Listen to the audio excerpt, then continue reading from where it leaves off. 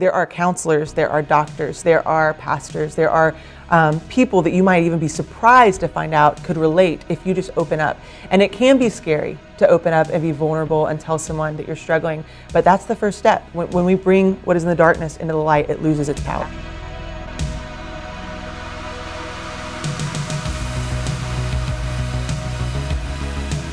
I'm so excited tonight to have with me one of my all-time favorite artists, Lydia Laird. Glad you're here. I'm so happy to be here. And I want to talk to you about a ton of different things. I know we got a lot of ground to cover, but since the very beginning, when you started in Christian music, you've kind of made your platform mental health. Mm-hmm. And with May being Mental Health Month, I thought that'd be a good place for us to start. How did you kind of adopt that as your platform to talk to people about? Kind of tell us the backstory about that. Sure. Well, I don't think when I started out in music, I wasn't planning on adopting that as my platform. Right. But it was a big part of my own personal story and journey. And I had struggled with different aspects of my mental health since a very young age, and always thought that it meant I had a weakness or a break in my faith. And so I never really talked about it. I always just kind of dealt with it with me and God, felt like, okay, I just need to confess this sin, pray this prayer, read this scripture.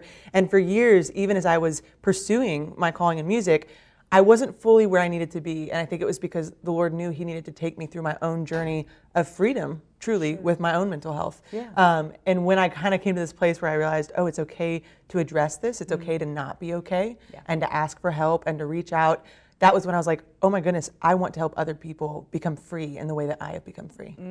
So true, and I think God positioned you at exactly the right place, at exactly the right time, because that was even before the pandemic. Mm-hmm. And so all during the pandemic, I watched you on social media continue to speak hope and life into people. And I think that's one of the reasons that we love you so much, because your heart goes so far beyond the music. And that's what I want people to know about you, is that you're so much more than just a song on the radio. And so talk a little bit about that and what you've seen, the reaction from different people on social media.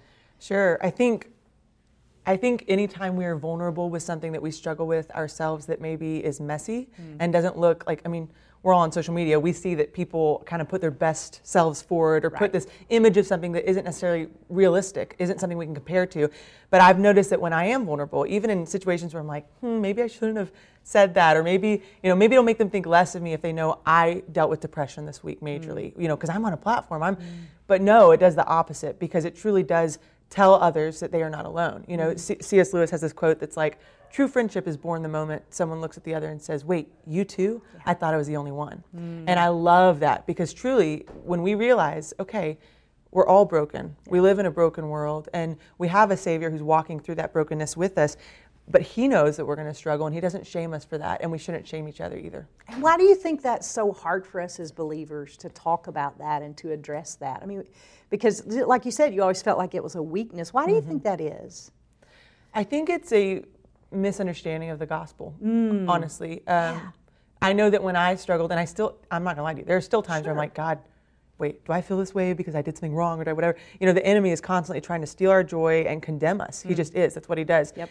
But I think it was a struggle for me, and I can only speak from my perspective, of this very performance-based view of the gospel, of thinking, if I am to walk with Him, and if I am to feel peace and feel joy and feel all these things, then it's going to be based on something that I'm good enough, right? Yeah. And it was a subconscious belief, because I was taught the gospel, that it was by grace, through faith, not of myself. But still, there was this thing of like, I'm a Christian kid. Like, I've been a Christian since I was born, basically. Like, I'm a PK. I shouldn't struggle like this. And it was almost embarrassing to let people know, because it felt like maybe I was failing or shameful. And also, like, they would look down on me, or think maybe she's not honoring God in some area of her life, and that's why she's struggling. Yeah. And then that wasn't kind of the end of your journey. You've had some other things pop up that people think, I know this because we hear people say it all the time, but people think when they see you on a stage or when they hear you on the radio that you live this rock star lifestyle and you're always, doing the rock star things. But that's not been true for your journey. No. So kind of fill us in on what's been going on with you and how you've been continuing to, push back those voices and to say, no, I'm called to do this. Sure. Yeah. Yeah, I think especially anywhere in the Christian world, when you make an industry Christian, which is honestly kind of hard to do because we can be Christians. Right. What we do is not Christian. It's a representation maybe of what we feel called to. But there have been many times in my career or whatever that people are like, oh, you're on the radio. Oh, you're doing these things. Wow, you must really be killing it. Like I had somebody recently go, so you must be making a lot of money, huh? And I was like, have you ever been like a missionary or like talked to like a pastor or like anything? Because a lot of people who are doing ministry or in this world, you know, as they're calling, some of them, yeah, good for you guys. Yeah. Me on the other hand, it's been a journey. It's been, okay, you know, a couple steps forward, a couple steps back. I signed a record deal with Sony right before the pandemic, and then the pandemic happened. I couldn't tour, and all this stuff happened, and it kind of felt like a perfect storm of maybe this isn't what's going to work out, you know? Yeah. And yet, every time there's been another hurdle, I have prayed and I've asked God, I've said, Lord, give me confirmation. Is this still what you're calling me to? Because I am very imperfect. I am very messy. You know, when you feel called to something, you kind of leave everything behind. My family's in a different state, you know, all these things. But He will always confirm, and He will always, even if it's not through a feeling, He will logically tell you and say, no, keep going. He'll confirm. And that's, for me, that's what it's been. Every time I'm like, I kind of want to give up. No, not yet. Yeah, absolutely. And I'm not going to tell you who told me this, but a little bird whispered in my ear that the stuff that you've been writing is phenomenal. And is probably your best yet, which I find hard to believe because I think everything you do is great. That's so sweet. But I'm so excited to hear all your new stuff as well. And so I want you to talk to somebody who is struggling with their mental health and they're struggling to find anybody who understands. What would you say to them? First of all, I would say you're not alone. It may feel like you're alone, but something I've, even in the last few years, told myself is feelings pass. They're just a moment. And our life is going to be made up of a lot of moments. There's going to be good ones, there's going to be bad ones. I'm a very high and low person. I struggle with being in the middle sometimes. And so I'm like, when I find myself in a low moment, I have to remember my high moments and be like, okay, this isn't going to be forever. But secondly, you may feel like there's nobody else out there, but I promise you there are. I'm one. So like, hey, hit me up on social media. I always respond. Yeah. But also there are counselors, there are doctors, there are pastors, there are people that you might even be surprised to find out could relate if you just open up. And it can be scary to open up and be vulnerable and tell someone that you're struggling. But that's the first step. When we bring what is in the darkness into the light, it loses its power. I love that. It really does. I love that. Say that again for the ones in the back. Yes, for the ones in the back. That's When we bring what is in the darkness into the light, it loses power. And the enemy, one of his biggest lies is to say, this is embarrassing. Yeah. Like, and I'm not even just talking mental health, depression, anxiety. I'm talking about even sin issues, addictions, whatever it may be. Like, we are all human. We are all broken. And sometimes we think, if they only knew the skeletons in my closet, they wouldn't love me. They wouldn't. Yeah. Well, first of all, if they wouldn't, then those are not the people you need to be talking to about this because they probably are not free in the gospel themselves. Yes. But second of all, my sweet daddy told me a long time ago, I remember I'd moved to Nashville. I made a mistake that I thought was so bad. I came home, cried on the living room floor and said, Daddy, I just feel like I need to tell you this. And thank God my dad is such a good example of who Jesus is because he cried with me and he said, honey, if you knew all the skeletons in everybody's closets, you'd be amazed. At the end of the day, we are all in the same boat. And it was that moment of confession or even just being honest that set me free because it was like, I'm not alone. Yeah. We all struggle. And in the church, sometimes Satan tries to trick us into thinking we need to look clean. We need to look like we have it all together. But the church is supposed to be more like a hospital. And I think we forget that. Yeah. Such good stuff. How can we best pray for you where you're at right now? Yeah.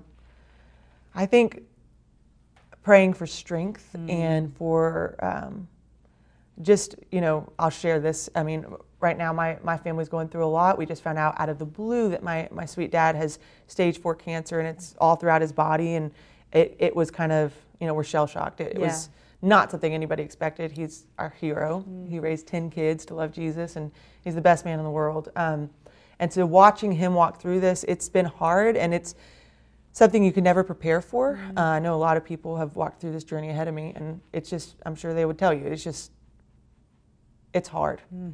And as a believer and as someone who does have a platform for God's glory, it's easy to be like, man, I need to still seem okay. And right now, I'm really not. Like right now, I have good days, I have bad days.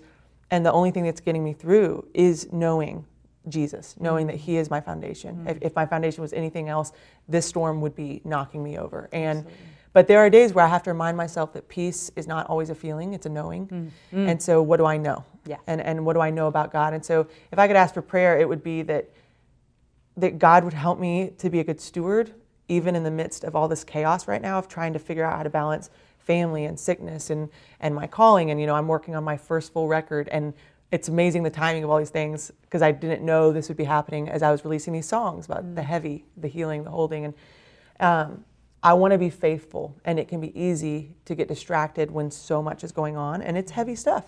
And so just that I would stay in the Word, that I would stay around people who are going to point me to Jesus when I am struggling, and also just for my family in general, because God is who He says He is, and He's faithful even when we don't understand.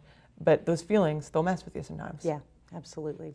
Well, I want you to know that you've got a family here at the Light FM, because you came through on a radio tour, and little did you know you're going to get these crazy brothers and sisters. You already had 9 other ones, but you got a whole host of them, because we fell in love with your heart, and we feel like God has kind of knit our paths together, and so we're standing with you and praying for you. And we believe in you, and I want you to know that we think you're so gifted, and we can't wait to see what God does with you. Thank you. I love y'all so much. We love you. I'm telling you what, this girl, go check her out, Lydia Laird. Thank you for listening to this edition of the What Hope Sounds Like podcast.